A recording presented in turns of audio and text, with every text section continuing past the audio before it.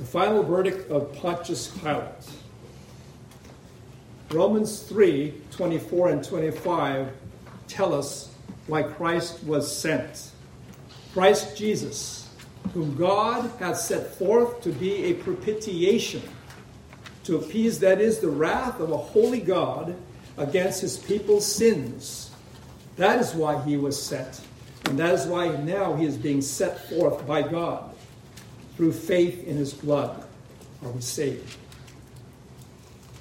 Thus the necessity for the world's court. Pontius Pilate was handpicked by God as the final judge in the case of the state of Israel versus Jesus of Nazareth. However, in God's mysterious plan of redemption, divine justice would finally be meted out upon the sins of all God's people through Christ's substitutionary death. It is Good Friday, a day that will go down in infamy. For Jesus, it is anything but good. But for his people, it is indeed a Good Friday. Let us once again tune in on the ongoing court saga to see what is the final outcome. And it happens in 7 scenes in our passage.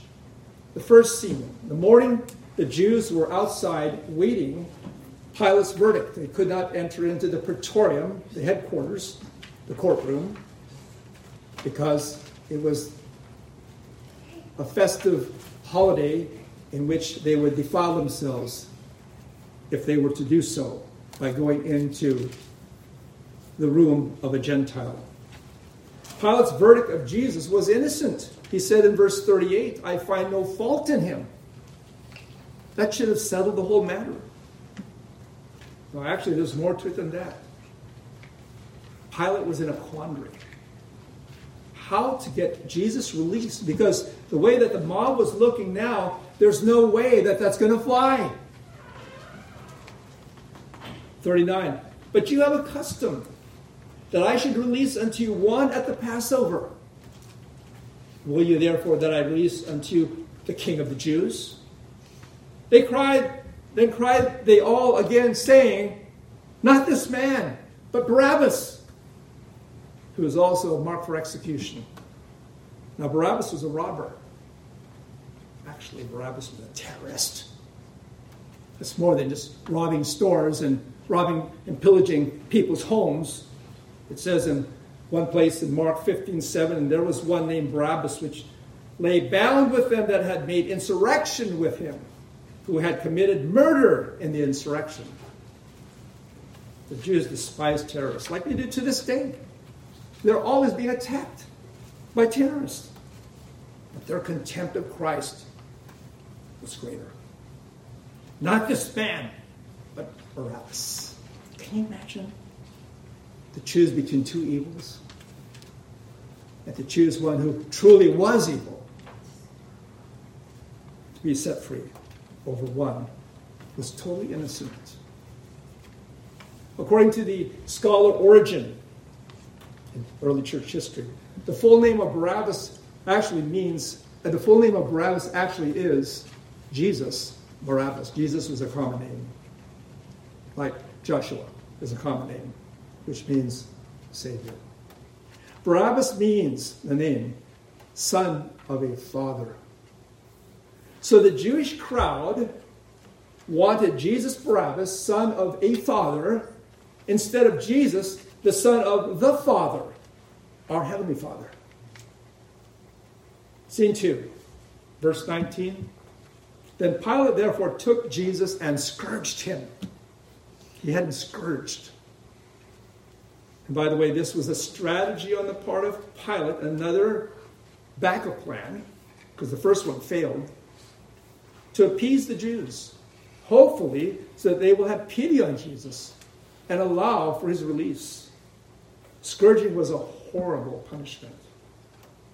Using a whip with several, even up to 9 leather thongs, at the end of which were pieces of metal and stone and bone, whatever can flail of the flesh. Later, it would be called cat of nine tails, later on into history.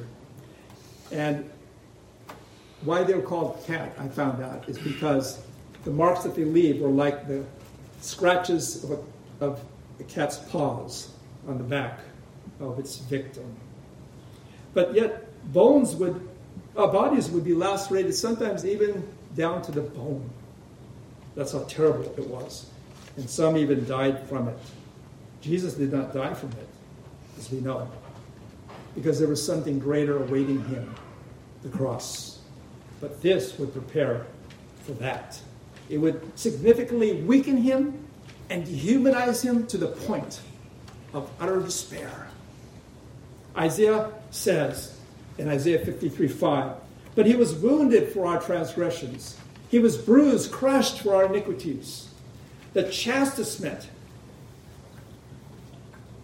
of our peace was upon him, and with his stripes we are healed." The bloodletting did not just happen at the cross. It was already happening already at his scourging. And now we come to scene 3. And it says, and the soldiers, verse 2 of chapter 19, "And the soldiers plaited a crown of thorns and put it on his head. And they put on him a purple robe and said, 'Hail, King of the Jews!' And they smote him with their hands." The soldiers twisted and wove together thorns from probably what was a date palm tree that were up to 12 inches long thorns into a crown. It says in our text that they put it on his head. It almost sounds like they just gently laid it on top of his head. Maybe for symbolic reasons only. No, they didn't just put it on his head. They pushed it into his skull so that he bled even more in his head, even as he was bleeding elsewhere throughout his body. And they threw on his back a purple-colored cloak or robe, which happened to be the color of royalty. And then they shouted out, "Hail, King of the Jews! Hail, King of the Jews!" While some, at the same time, would slap him in the face or hit him with their hands. It was said elsewhere in the Gospels, they put a reed or a cane in his right hand, and then they bowed their knee as they mocked him. "Hail, King of the Jews!" Spitting upon him. And then one of the soldiers taking that reed from his hand and then hitting him with that reed on the head so that he bled even more. Scene 4, verse 4. "Pilate therefore went forth again and said unto them, Behold, I bring him forth to you, that you may know that I find no fault in him. Then came Jesus forth wearing the crown of thorns and the purple robe. And Pilate said unto them, Behold the man!" One of the most well-remembered words of Scripture and of history pertaining to the man Christ Jesus. Look at him. Look at him. He is beaten, black and blue, bruised, swollen, bleeding. What do you see? How can this be any threat to you? You brought Jesus to me to judge him, and I judged him. I find no fault in him. Let's be done with this. Let this end now. Let him go. Scene 5. The sight of Jesus in abject humiliation did not satisfy the Jews, as is indicated in verses 6 and 7. They cried all the more for blood. Crucify him, crucify him. Pilate, you take him, you crucify him if you want. He's innocent. There's no more I can do. We have a law condemning him to death because he claims to be the Son of God. They bring another reason than the fact of sedition, that here is someone who is vying for authority over the emperor of Rome. And they're using as their claim the charge of blasphemy. Because in Leviticus 24:16 it says, "And he that blasphemeth the name of the Lord, he shall surely be put to death. And all the congregations shall certainly stone him." That's how they did it. That was the means, not crucifixion. Under Roman rule, as we learned last time, the Jewish hands were tied as far as being able to carry out any capital punishment of any kind to anyone, even for something as heinous in their law as this charge of blasphemy against their God. Scene 6, verse 8. When Pilate therefore heard that saying, he was the more afraid. In the mind of the Greco-Roman men like Pontius Pilate, Jesus must have powers like their pagan gods. This is probably what was in his mind. He could take vengeance against me for what I'm going to do to him or have done to him. So what does he do? He goes back inside. "Where are you from, Jesus?" Verse 9. Silence. "Why don't you talk to me? Don't you know I have power to crucify you or to let you go?" Verse 11. Jesus answered, "Thou couldst have no power at all against me, except it were given thee from above." In other words, there's an authority greater than you. "Therefore he that delivereth me unto thee hath the greater sin." Pilate, God is sovereign. The God of the Bible. My God. Yet you will be held responsible for your sinful actions and not God, for allowing you to do what you're going to do. "And so will the ones who turn me over to you, and they will have the greater sin in comparison to yours." And why? It's for the same reason that those who hear the gospel are more culpable, more responsible, and will answer to God in the day of judgment for their rejection of Christ. They rejected the one who is their great I am, their covenant God. He established that with them already, plainly, from Scripture. He is their Messiah. He is the Son of God with power. But he's holding back because he must do the will of his Father and finish his work. And there will be no deleting of this truth, of this gospel, from your memory banks. Not when it is built into your very DNA, because you are fearfully and wonderfully made by God. Because you are in the image of God. You're his image bearer. And though it has been marred by sin, yet it's still there intact. And there's no removing this. It is in the record. Your conscience and the Word of God. The last scene, number 7, verse 12. "And from thenceforth Pilate sought to release him." More than ever, he is now totally convinced that he needs to let Jesus go. Because, for one thing, he doesn't know who he is dealing with. And he doesn't like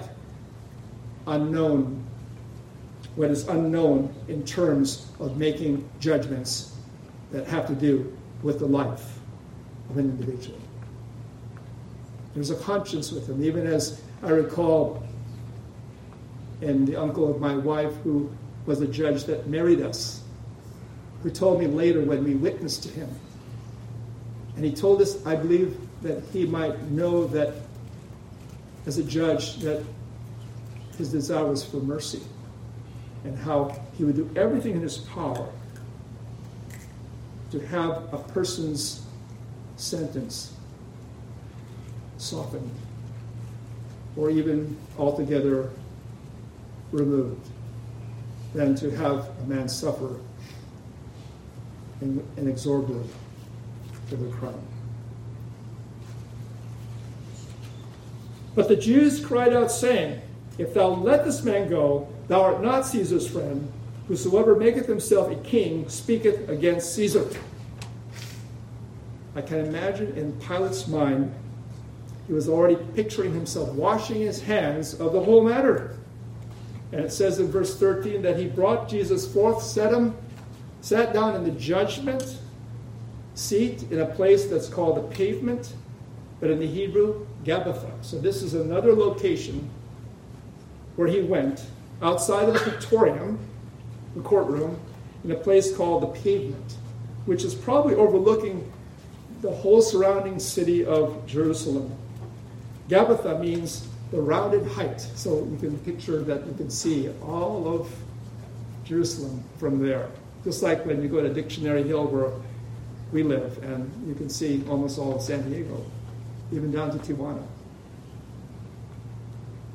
Maybe he went there to think things through before making this final verdict against the Son of God. It was noontime. After making his final decision, he brings Jesus before the audience one more time and makes his final verdict. Verse 14, Behold your king. Pilate, in essence, sentenced Jesus to death by crucifixion without actually saying it.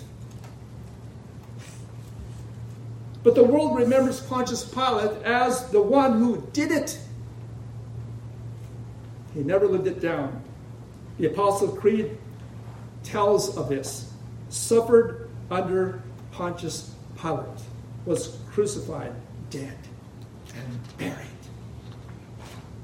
Imagine the irony that Pilate rendered judgment on the one whom God the Father gave all judgment to. It says in the book of Acts 17, 30, 31, In the times of this ignorance God winked at, but now commandeth all men everywhere to repent, because he has appointed a day in which he will judge the world in righteousness by that man whom he hath ordained, whereof he hath given assurance unto all men, and that he hath raised him from the dead. The Jews were relentless. Away with him. Crucify him. Get him out of our face and out of our lives forever. Put him on that cross. We have no king but Caesar. End of discussion. Stop. Stop.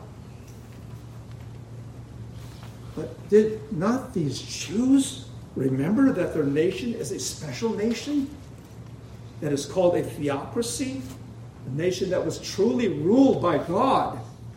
Unlike the United States, which is for all intents and purposes not really a nation under God as much as it says that in our preamble, meaning God is our king, and he's anything but that. But in Israel he was. God was the king of the Jews. Jesus was the king of the Jews. Though they put on his placard later, he said it was written that he was the king of the Jews. Not only that, Jesus is the king of the whole world. And he is king of the whole universe.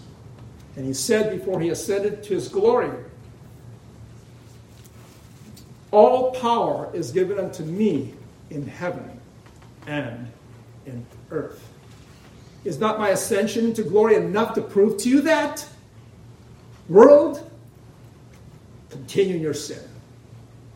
I will be back. It says in John 1, he was in the world, and the world was made by him, and yet the world knew him not. He came unto his own, the Jews, and his own received him not. They rejected him. They cast him out. They denied him. Their very Lord. Their Yahweh. Their Jehovah. Their covenant God. They cast him out. There could not have been a greater apostasy than that. There could not have been anything that can be described as the blasphemy of the Holy Spirit than that. Imagine a whole nation committing the blasphemy of the Holy Spirit. Now, I'm not one to prove that, but based upon what they did with Christ, it would appear so. It would appear so. So, as the final result, Pilate turns Jesus over to his Roman garrison so that they would crucify the Lord. Proof that the buck stopped with him. It says in verse 16, then delivered he him therefore unto them to be crucified. And they took Jesus and led him away, like sheep to the slaughter.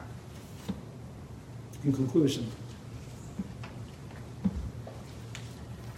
in the minds of the Jews, the final verdict of Jesus Christ was guilty. In the mind of Pontius Pilate, Jesus was not guilty. But let the record of Pilate's court, the world's court as I call it, show Jesus was judged guilty as charged.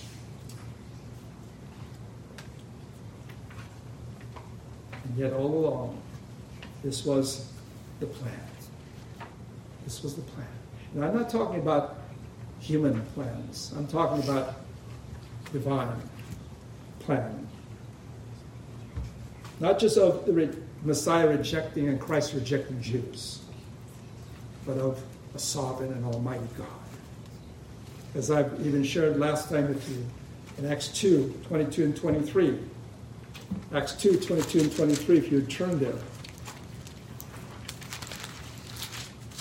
Let's utilize our Bibles.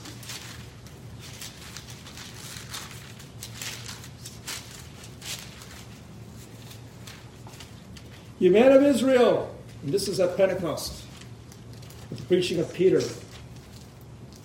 and the conversion shortly thereafter of the thousands in revival.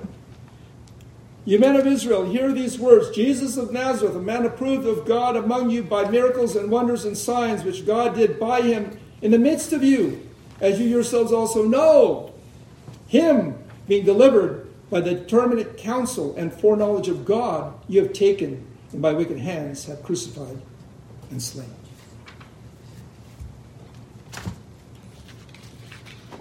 Yes, your hands, your wicked hands did it. You did it. But let's not forget, God ordains all things that come to pass, while at the same time he is not the author of sin. We are the authors of sin.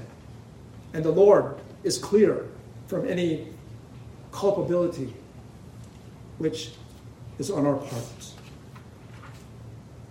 Nevertheless, out of this dark and wicked act of men, God would bring forth eternal good. Jesus would be the Father's sacrificial lamb. As Peter would later note in his epistle, for as much as you know that you were not redeemed with corruptible things, as silver and gold, from your vain conversation, received by tradition from your fathers. It is not by works which we have done, but with the precious blood of Christ, as a lamb without blemish and without spot, who verily was foreordained before the foundation of the world, and was manifest in these last times for you, who by him do believe in God. You have come to faith in God, that raised him from the dead, and gave him glory, that your faith and hope might be in God. That is why this had to happen in the manner that it did. Question.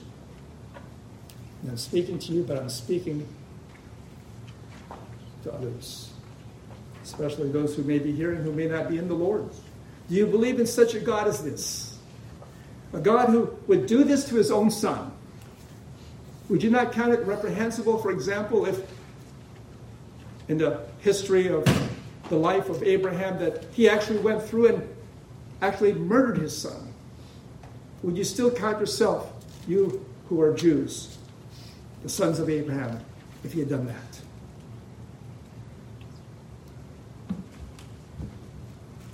But in this case, a God who would use the world's tribunal and Pontius Pilate, its judge, not to acquit his son, but to pronounce his son guilty as charged. It's not for his own sins, for he hadn't done, for he is the sinless Son of God, but for others who are guilty before God. Others like you and I, whose sins have been washed by the blood of the Lamb, who have been cleansed at Calvary forever. All of our sins, past and present and even future sins. This is the God of the Bible. There's no other like him. This is why all other religions, especially Islam, do not appreciate, if not altogether dislike and despise what Christ did when he went to the cross. God is not like this. And yet the hypocrisy of it all is that they would tolerate terrorists and bombings of human lives. Do you believe in this God? Is the question I would pose to you, my brethren and my friends. The God and Father of our Lord Jesus Christ. Do you believe in Christ? Do you believe in Jesus Christ? Let us pray. Father in heaven, we are so thankful to you for our Lord Jesus Christ. What a precious Savior he turns out to be for us, especially as we hear the story of redemption as it is played out in your scriptures. Oh, help us to love him more. Help us to serve him better. Help us to be true and good followers, faithful followers of the Lamb, and go wherever he would have us to go, wherever he goes. And Lord, make us truly thankful to you, so that we would desire to tell others of him, that they too may be saved. In the name of our Lord and Savior, Jesus Christ, we ask all of these things with thanksgiving. Amen.